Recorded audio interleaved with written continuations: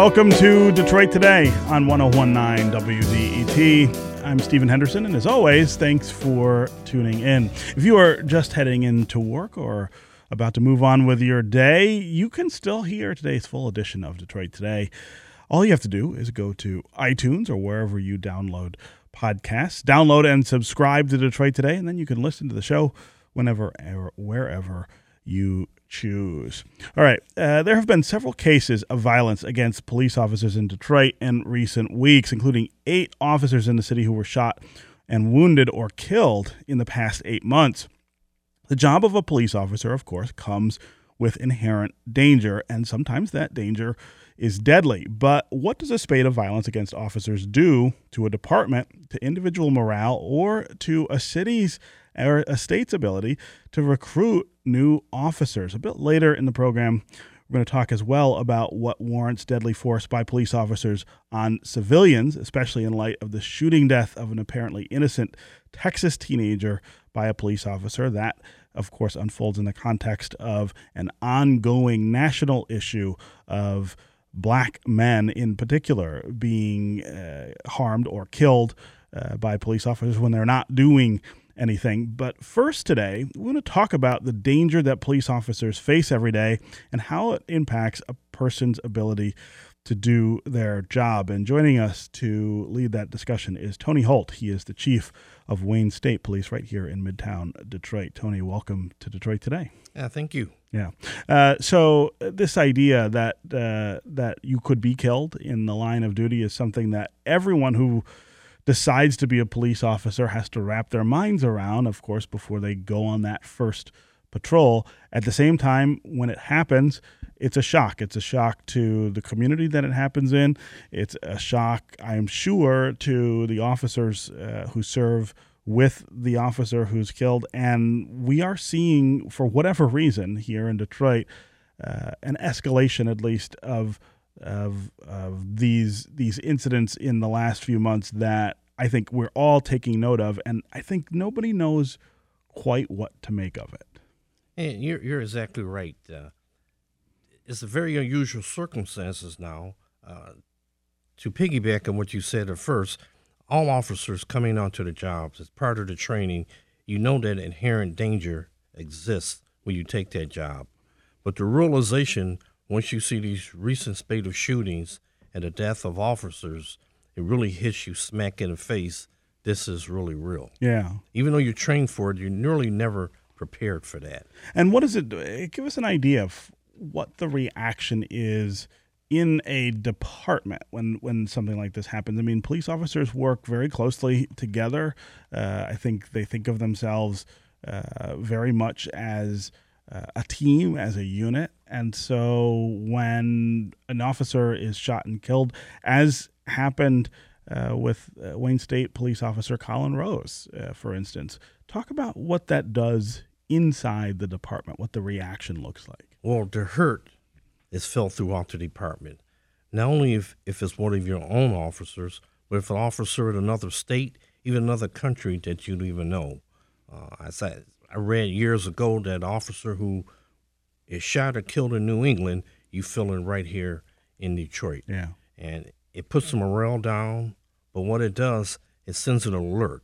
It puts your caution level up, and you realize that every person you talk to, every car you stop, that potential danger is right there. Yeah, yeah. When Officer Rose was killed, talk about the response, your response to it with those officers in terms of, well, here's how we meet this kind of tragedy and the emotions that surround it. Well, you have to get the emotions out. It has to be discussed.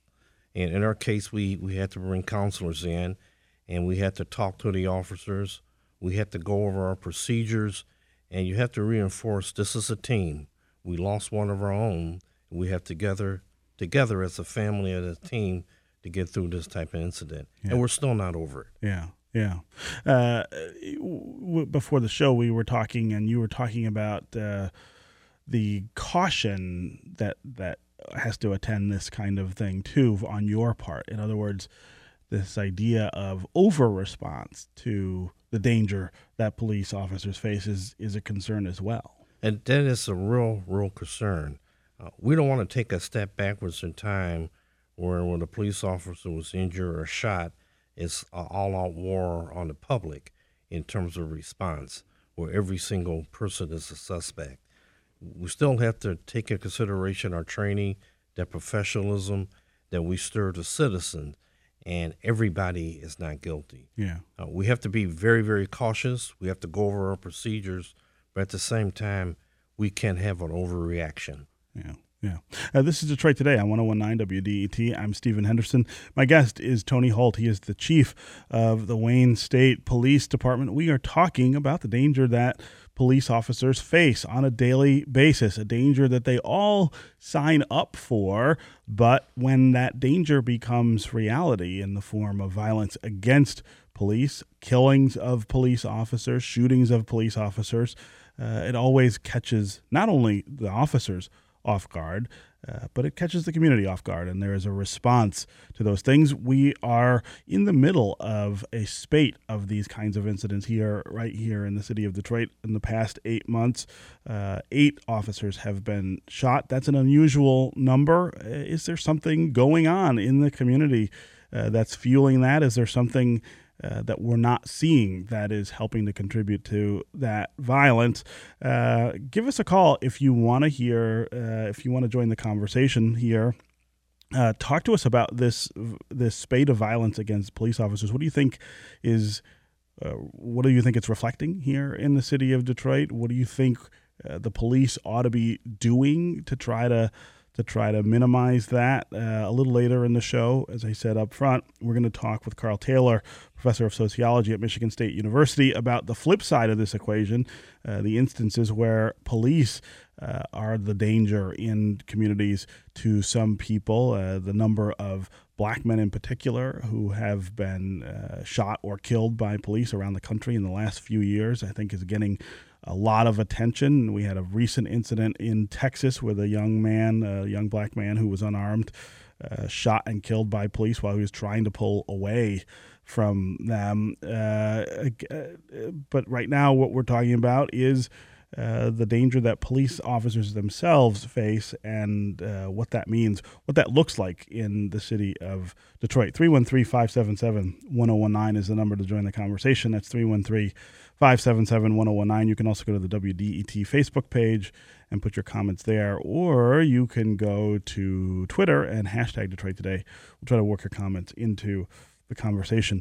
Chief Holt, I wonder if one of the things on your mind is the upcoming summer here in Detroit and what that could mean for the intensity of these incidents, that we always see crime of certain stripes increase when the weather's hot, when people are outside more, when people are more in contact with one another.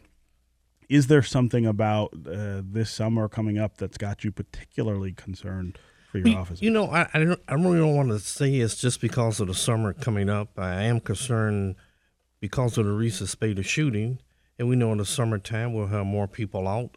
It'll be more festive activities going on, and there'll probably be more alcohol consumption, and that always is a concern. But what we have in Detroit, which I think is so unusual that we don't have in a lot of other communities, is that community support for the police here. I don't want to speak specifically about Detroit police, but they have a lot of community programs where the community is involved. When you look at Wayne State, with the recent death of our officer being killed, Sergeant Colin Rose, the outpouring of some community support was something I have never seen before.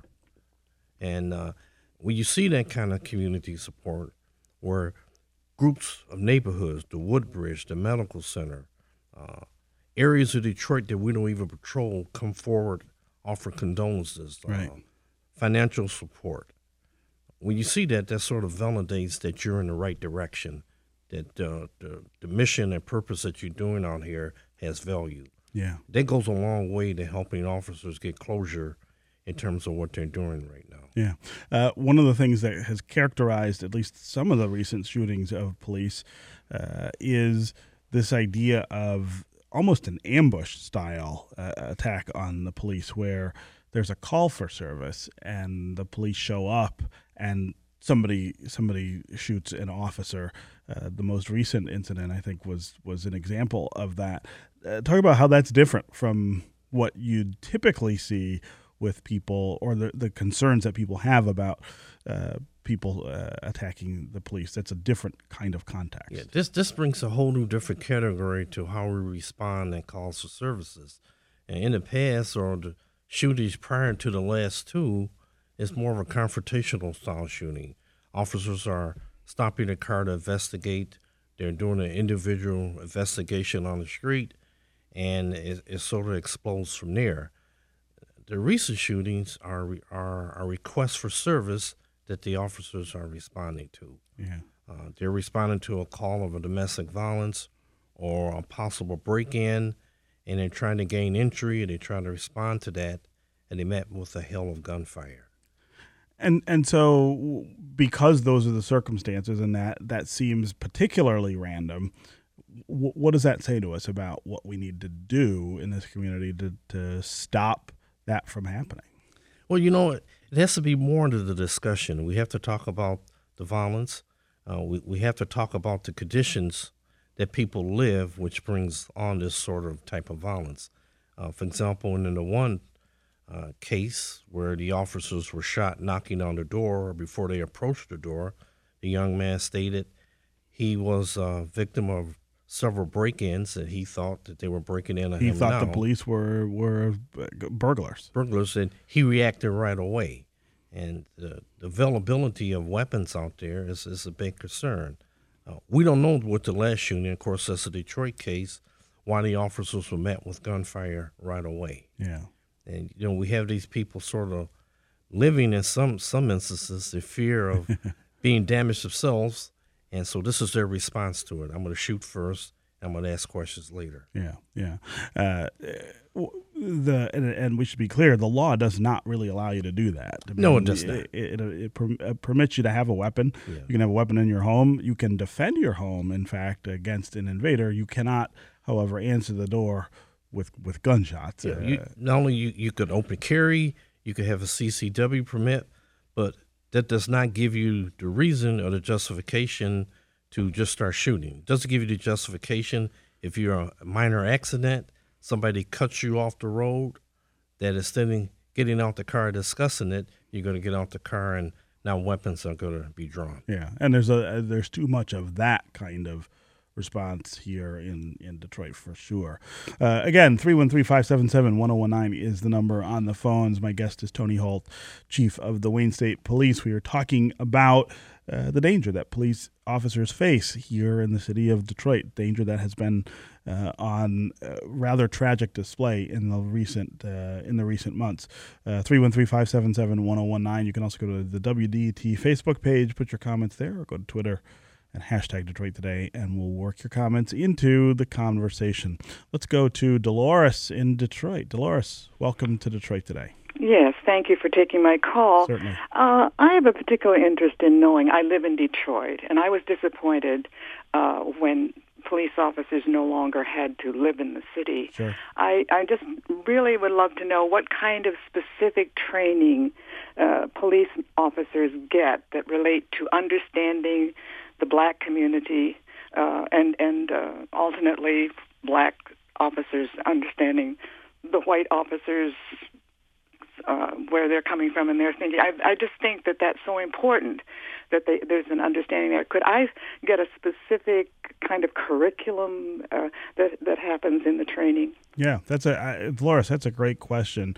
And what you're referencing there is one of the, I think, nagging problems we have in the state of Michigan, which is that the Supreme Court here has ruled that residency requirements are unconstitutional. So you don't have to live in the community that you police. I think that is the ideal circumstance for policing. But in the absence of that requirement, what do we do to make sure that the people who are policing the community actually understand the community they're policing? Chief Holt, talk about how that works. Yeah, I think also that is an excellent question and it's an excellent observation.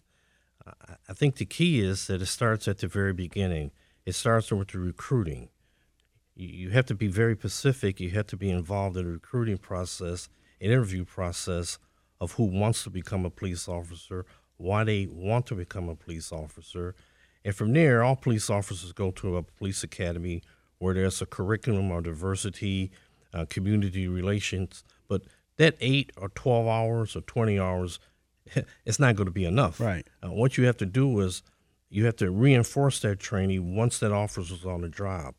For example, once you finish the academy and we hire you, then you go through a really intensive 16-week training progress, in-house program where we have you ride with officers. And the key, what we're going to do with that program is we want to try to have you understand that you have to have a stake in the community.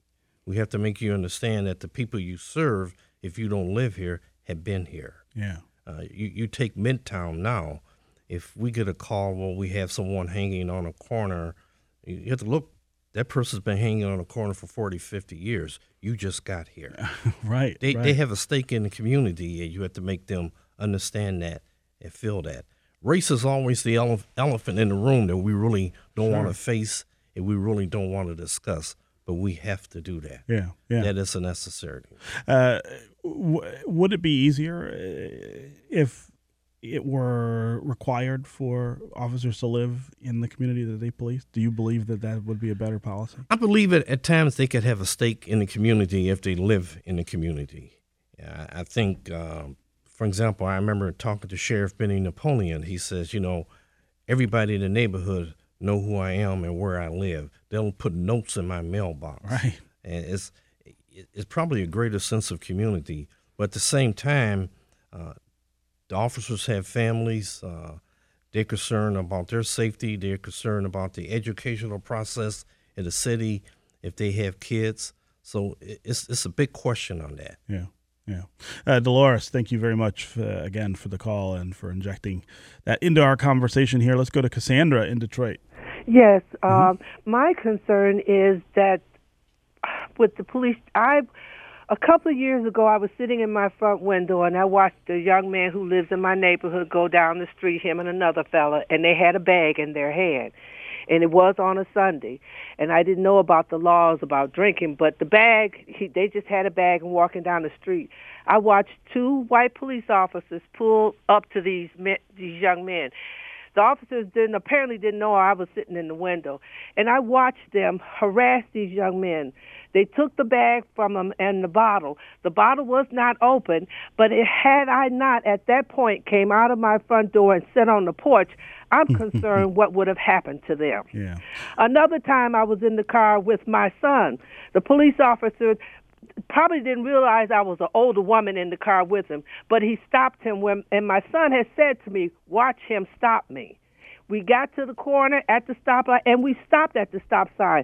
Did not the officer make a whip turn and come back and follow him and harassed him? Yeah. And I'm in the car. I took a photograph of the officer, and that made him very indignant because I'm asking him why. Right. What did he do wrong? No, I think, Cassandra, these are stories that if you're an African American in this country, a man or a woman, old or young, I feel like these are the kinds of things that you encounter on a not infrequent basis with the police. These situations where it seems very clear that your race or your perceived class, perhaps, is the motivating factor in the sort of decision to pull somebody over, the decision to interrogate someone. Chief Holt, talk about how you deal with that inside the department. I think you would be naive, anyone would be, that you've been asleep for 50 years if you state that does not go on. Right.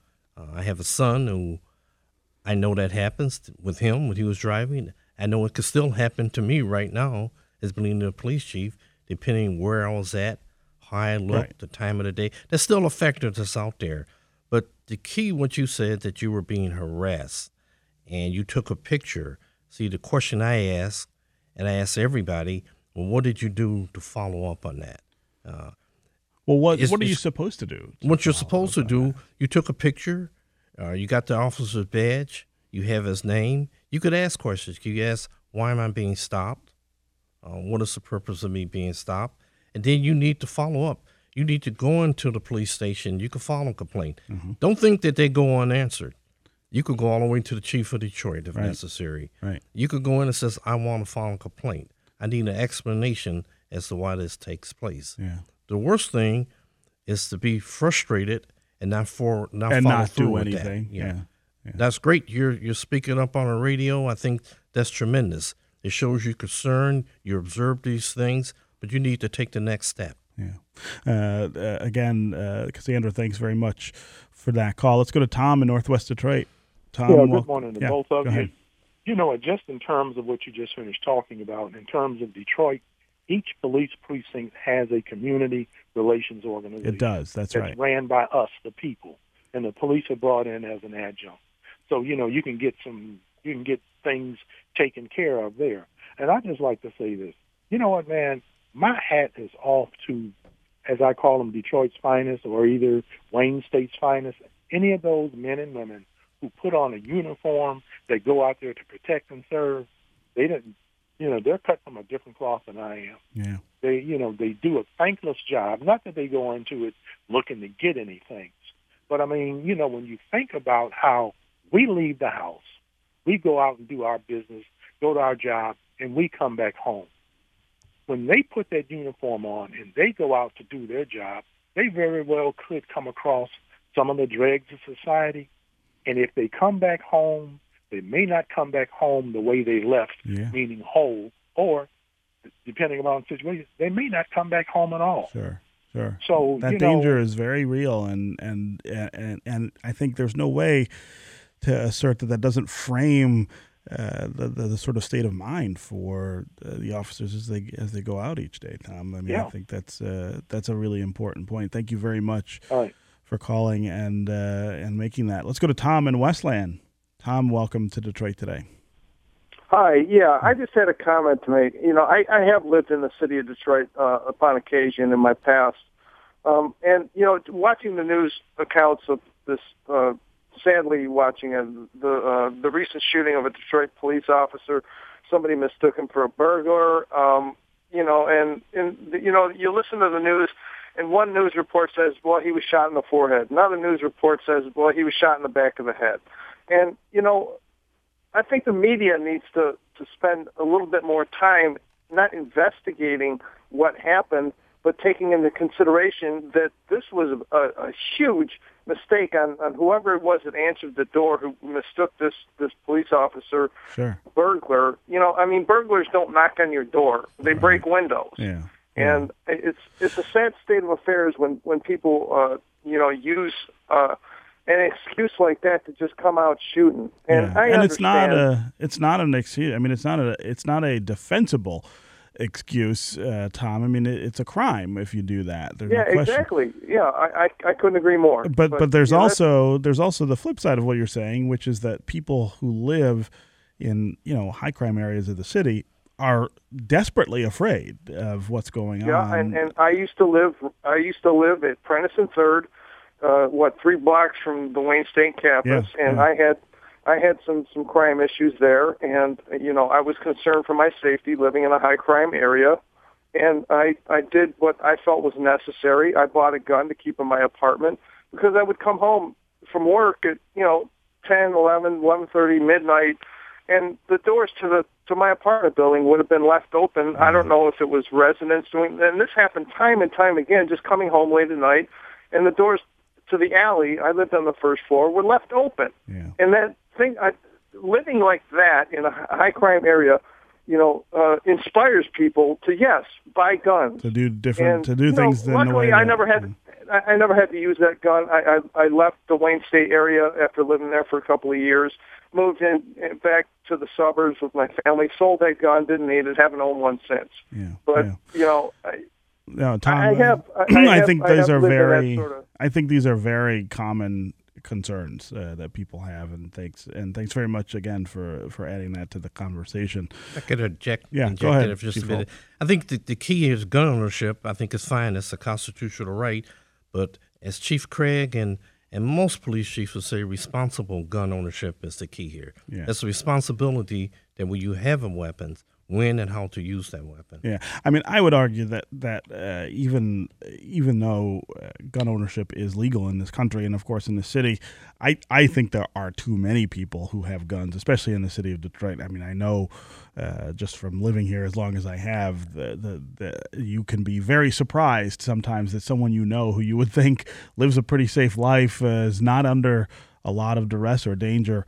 Nonetheless carries a gun almost all the time, and I think that is part of the trouble that we get ourselves into, is that if you have the gun, it's not too much of a big step to think, well, I need this gun or I need to use this gun, and that's how we get into trouble. And that's where we go right back to responsible gun ownership, and it's going to affect how the police respond. Because just as you stated, you're surprised at how many people have weapons. The police have to keep that in their mind when they get out their car. That's right. Or approach you. Anybody is could have a this gun. person armed? Yeah. All right, Chief Tony Holt of the Wayne State Police Department, as always, thanks very much for joining us on Detroit Today. Thank you. Absolutely. Pleasure to be here. Up next, we're going to talk about when is it okay for police officers to use deadly force. That is also a question that is on a lot of people's minds right now. Stay with us, and stay with us on the phones, 313-577-1019. We will be right back on Detroit Today.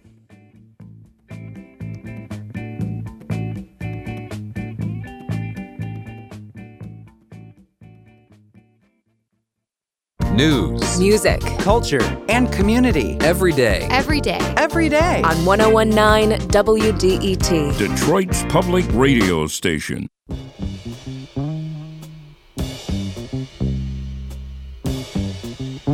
You're listening to Detroit Today on 101.9 WDET. I'm Stephen Henderson, and as always, thanks very much for tuning in. We are talking this hour about the relationship between police and the community. In the first half of the show, we talked about the danger that police face every day in going out and doing their jobs, a danger that has been on display in really tragic ways here in the city of Detroit in recent months, as we've seen 8 police officers shot in the last 8 months. Now we want to change the subject a little bit to talk about the danger that police sometimes pose in the communities that they are policing. In South Carolina, a man named Walter Scott ran slowly away from a police officer who was confronting him in a field, and that police officer shot him in the back and killed him, and then planted his taser on him to create the impression that Walter Scott had taken that weapon. The whole thing was caught on camera, and that officer pled guilty to murder yesterday. Over the weekend, a teenage boy hanging out with his brother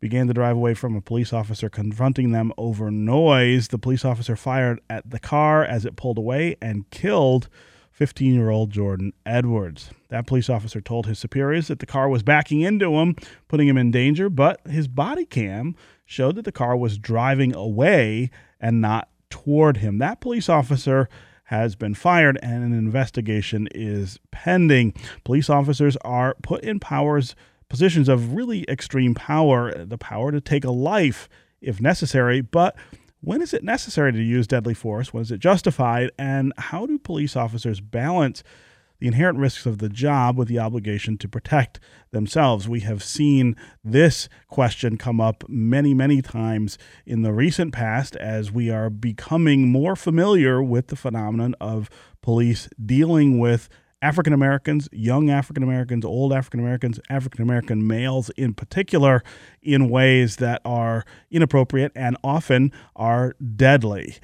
Joining us now to talk about this balance between when police use deadly force and when is it justified, when is it not, and the role that race plays in those decisions is Carl Taylor, who is a professor of sociology at Michigan State University. Professor Taylor, welcome back to Detroit Today. Thank you for having me back. Yes. I'm sure you saw what we saw happen in Texas this weekend, and you're familiar with the Walter Scott case in South Carolina, which has gone on for a long time. Actually concludes now with a guilty plea of murder. None of this seems to be going away, though. This seems to be something that we are...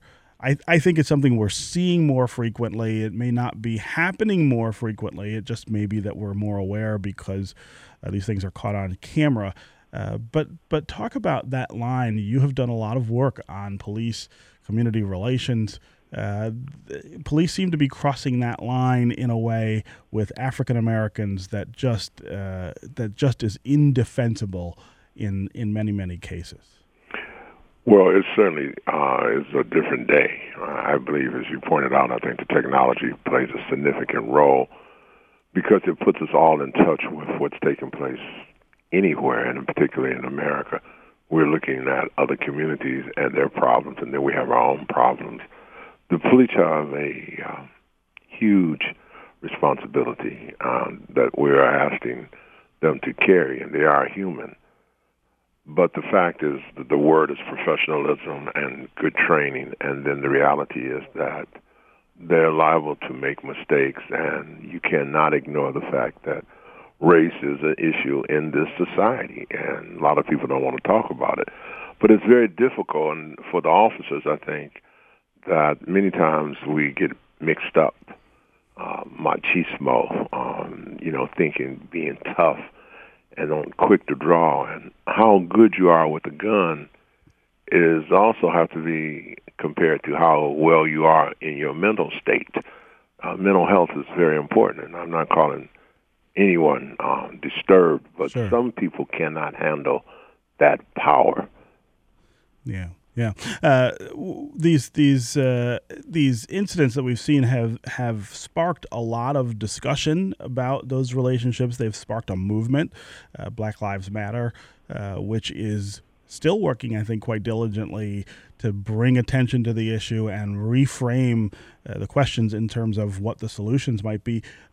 Talk about what the solutions to this are from your chair, outside of the idea of solving racism, right? I mean, I don't think any of us believes that that's a reasonable goal to set, that there won't be racial bias in this society. But how do you get to a place where that racial bias doesn't play the role that it is, this deadly role for African Americans at the hands of the police? Well, that is a very tough question. And I was listening earlier, and you had Chief Hold-On from Wayne State, who I've worked with in the past a great deal and have a great deal of respect for. You're absolutely correct, is that we're going to be dealing with racism, I think, unfortunately, for a long time, if not forever. But I think that we're looking at, when I go into communities, we're looking at having a dialogue that's ongoing and not crisis-oriented. In other words, when someone is shot, and then you do have Black Lives or other groups, social activists who rightfully are protesting, we have kind of, Americans love to fix things very quickly. Yes. Put them in a microwave. This has to be an ongoing process. This has to happen in the homes of many people. And it's not about do you like people or that you tolerate people. It's the training has to be in the homes and in the departments. Do you respect people? Yeah. You have to respect those that you may not agree with, and that training is professional. So I think that we haven't done that. It's ongoing. What happens is that many times we cover our tails in these agencies, government, every place. We cover our tail, and by that I mean we bring in an expert, and then we have a one-day session, or either we may map out something over the whole year. But the reality is that we got to get down to the nitty-gritty and get into understanding what is acceptable and what isn't acceptable. We have to give the police the right tools. But again, I go back to, just because you can shoot a gun well at a target, what's in your head? Right. And also what's in your heart? It's very hard to police somebody if you hate them. You do not see them as citizens or that they are equal as human beings. And that sometimes is not detected the way it should be, because in the training, and I've taught in police academy, the training is very quick initially that they go through. When I say very quick, it's how many hours, and with people slashing budgets and they cut back on that type of training. Sure.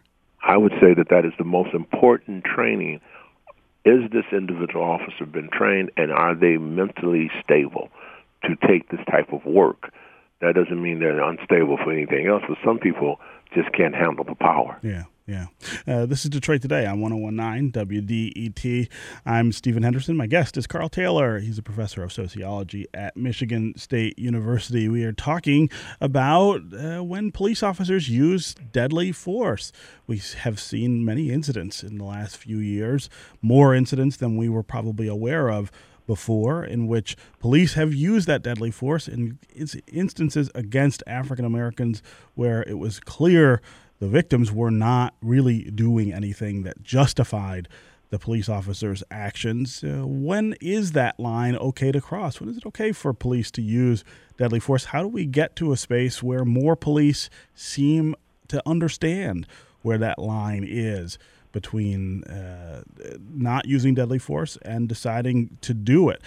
How do we account for race in that equation in a society where race still means an awful lot in terms of the way people see each other, in terms of the way people see situations? If you want to join the conversation, give us a call at 313-577-1019. That's 313-577-1019. You can also go to the WDET Facebook page and put your comments there, or you can go to Twitter and hashtag Detroit Today. We'll try to work your comments into the conversation. Let's go to Emily in Centerline. Emily, welcome to Detroit Today. Hi, thank you. Yeah. I just wanted to talk a little bit about, you said people get powers and people can't handle it, but I think it's really important that we're holding everyone accountable. I think that I think that using body cams can be really helpful for the citizens as well as the officers. By using the body cams and holding officers accountable, we'll have the real footage of what happened and be able to investigate properly to really know what's going on. Yeah. I think that without the accountability, some people can't handle the power, and then not all officers make good decisions all the time. And I want to say that I absolutely support the people that are protecting the citizens, but in certain cases that we've seen, that's not always the case. Yeah. Emily, that's a great point. Thank you for calling and making it.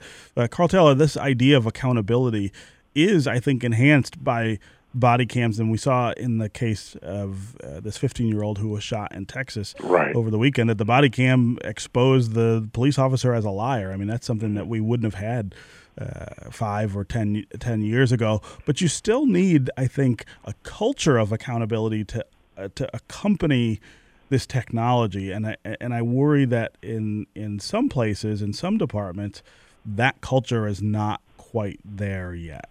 Absolutely. I think that what happened in Texas is a prime example of that. But also, I go back to you have to understand that young people and the public, because of this technology, they are reminded constantly not only of what just happened yesterday or this past weekend, but what happened, for example, what happened to Errol Gardner in New York when he was saying that he couldn't breathe. Well, the culture came back, the union, and I know I'm going to upset people, but the fact is that the culture is just like a family. Whatever those parents say has a lot of impact on the children. What the leadership of police departments says in this nation has a great impact on the general population of police. Yes. So when you come back and the union is wearing shirts saying, I mean, I just can't believe it, but saying that if you can talk, you can breathe. Right. And this man was murdered like a snuff movie in front of the world. And then we hear, and whether it's true or not, the rumors, and with this fake news or no news or whatever you want to call it, what I understand, the officer was not punished. He was actually promoted. Yeah. And then you wear a shirt that if you can talk, you can breathe. Well, that type of insensitivity puts a police chief in a bad position, puts a mayor in a bad position. But what police leaders need to understand, it places them in a bad position. That's they right. have to be professional. They're trained, and their job is very tough, and we respect that. And there are bad players out there, and there are times that they can't avoid. They have to protect themselves. No one is not saying. I support that totally. Yeah. The fact is that a lot of unprofessionalism and just straight out untruths, lies are taking place, and it also overlaps into the justice system where judges, it's just politics. They're afraid to come down on the police or slap them on the hand. So that's where we have a problem. Yeah. Yeah. All right, we're going to take a quick break. When we come back, we're going to continue our conversation about the line between deadly and non-deadly force among police officers, and we want to hear more from you. Stay with us on the phones, 313-577-1019. Fran in Redford, Yodit and Ypsilanti. We will get to you when we get back.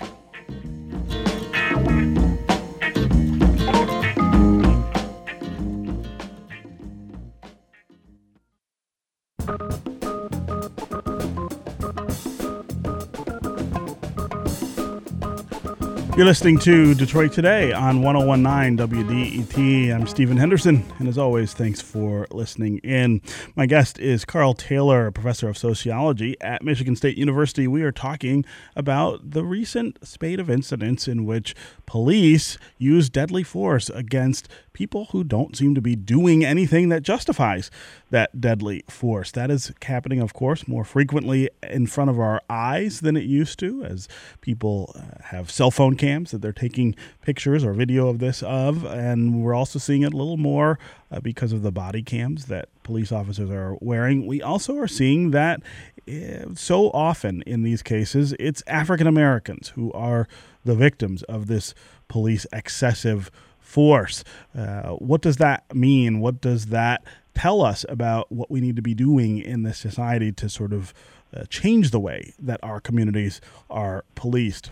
Give us a call if you want to join the conversation. 313-577-1019 is the number. That's 313-577-1019. You can also go to the WDET Facebook page, put your comments there, or you can go to Twitter and hashtag Detroit Today, and we will try to work your comments into the conversation. Let's go to Yodit and Ypsilanti. Welcome to Detroit Today. Good morning, Stephen. Hey. Thank you for taking my call. Absolutely. I'm going to try to be brief. I have a couple of comments. One is Sean King, the New York Daily writer, activist, recently posted 25 reasonable solutions that we could consider, and a few of them tie to what you and your guests have been talking to. Mm-hmm. One of them is considering the need to radically diversify American police departments. Sure. Yeah. The other is, to your guest point, requiring that American police have more training than cosmetologists. They actually today do not. Yeah. The other thing that I thought was interesting that he talked about was this giving officers other weapons besides guns to use in these situations. Again, to your guest point, that when you're a carpenter, everything's a nail, right? So Sure. if all you have is a gun, then that's what you're going to use. And it includes mental health training and reducing less policing in communities of color. And we could start by decriminalizing addiction and petty offenses, which happen to be the reason why often, police are showing up. And then, the need for racial bias. So anyway, I encourage, listeners to check out these solutions. Sure. They're actually, again, to your caller's point, they're proactive. They're things we can do. And our reactionary response, right, the protests, et cetera, have these, high peaks of energy. And then I think many of us feel like, well, what are we doing that's actually we don't coming get out? to. That's absolutely true, Yodi. We don't often get to that policy forming stage where we say, this is how we're going to do it differently. This is how we're going to try to ensure that this doesn't keep happening. So I'm glad you called and pointed out that article. Sean King is, of course, a columnist for the New York Daily News, as she pointed out, and you can find his work at their website. Thank you very much, Yodit, for the call. Let's go to Annette in Troy. Annette, welcome to Detroit Today. Yes. Hi, fantastic show, great topic. Thank you. I just wanted, I have a few general comments. I am an attorney, so I deal a lot with individuals who are being charged with resisting and obstructing police officers based upon this, I guess for the lack of way I can describe what I'm seeing is lack of impulse control on both ends. This is a scenario, and we're talking about culture and what happens in the home and the parents and whatnot. I love the analogies that you guys are using. It really plays into a whole big picture here. We have officers, in my experience that I'm dealing with, that range in experience from guys who are fresh on the beat to those who are now detectives in charge and have worked their way up through the ranks of the police force, and they've left the road patrol scenario. But what I'm seeing more often is that the old timers, for lack of a better way of explaining it, have had to go through like extensive training to be on the force. Now what's happening is that you see a lot of things in counties where you can be fresh out of high school and not with any type of degree or life experience, and you are being allowed to work in county jails. You are allowed to be working your way through the system up in the ranks. Right. So there's really no educational training of these police officers regarding life experience, unless they've been on the force for 20 plus years. But by then they're bitter. By then they have more knowledge than you could ever imagine. And they are pushing themselves onto these individuals. Yeah. But at the same token, we are a culture in the United States, and I've traveled extensively around the world, so I can really say that I've seen a huge difference between the mindset of Americans and the mindset of others. We are people who expect immediate results. We are people who expect a level of entitlement, and I'm not talking about like social projects. That's not the level of entitlement I'm thinking. But people do not want to stop, pause, and think from A to Z on any issue long enough to make good decisions for themselves. When I'm going through police reports and I'm talking to my clients, I'm like, okay, so walk me through how you were thinking in this situation, and we never get past C. So people automatically assume things, and I mean, I'm a white woman, so can I say that I've had the same life experience as a lot of my clients? No, but I stop and I pay attention and I listen to what they're telling me, and I think I have more empathy and compassion than most people that I'm dealing with in the criminal justice system. So I'm watching what's happening on these news reports. I've been listening to the commentary the last couple of days on your radio stations and listening to the stories, because we're really looking at a 2-year mark, right? And we've hit the anniversary of Freddie Gray. We're listening to all these stories coming out of Baltimore. I'm listening to what's happening in Louisiana and around the country, and none of this has changed. People talk about we need to change racism. Well, you know what? At the end of the day, none of that's we can't change the inherent bigotry that people have been raised with, have been hiding. And with this huge wave that's happened in the last 2 years, what we see is that those who have held themselves quiet in the woodwork are now feeling empowered to speak up, because we have people in power who now are saying things that for the longest amount of time were shameful. Right. And now you can just get away with it. That's right. Yeah. Annette, thank you very much. But that's also what's happening in police forces. Those are people in power in government. I mean, it's from the top down. Annette, and thank so you. Those are great points, and thank you very much for calling and making them. Dr. Taylor, what she's getting to there is this notion of change, that what are the things we can sort of tinker with, even in the margins, to be able to make this look different. Yodit from Ypsilanti called earlier and made that same kind of point about what we could change. What is holding us back, I guess, is the question. Now that we're seeing this so frequently, how come we're not moving faster? Because we don't have any teeth in the leadership in this nation, quite frankly. And I'm speaking both of in the homes.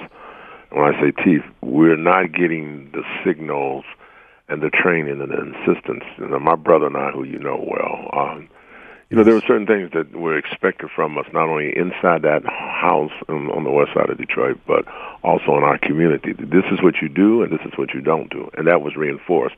The same thing has to happen with the police departments. Defending bad behavior, or when people get shot and it's a bad shooting, you still stand up and protect those people, then you're very much part of the problem. That has to change. Police chiefs have to demand and show that you will be held accountable if you're wrong, and not go along with what the sin is. I think the same thing holds true to union leadership.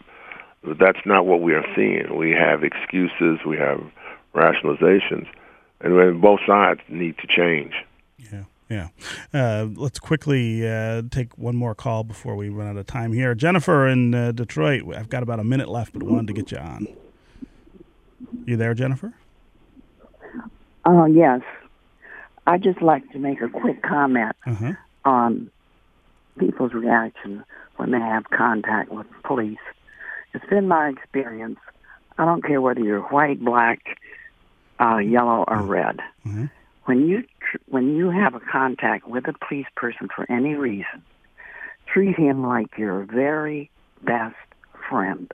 Guaranteed, it works. Yeah. You'll end up. Jennifer, I appreciate that. We're short on time, but Dr. Taylor, I appreciate what she's saying. The problem is sometimes we see that even when you're not doing anything, the police reaction. I mean, some of these videos show people being cooperative and then being brutalized. And that's, right, absolutely. Yeah. So I think that's the problem again. That person, how do they get through the training? And that's many times a mental health issue. They're abusive of power. They can't handle it. Right. The word is professionalism. Yes.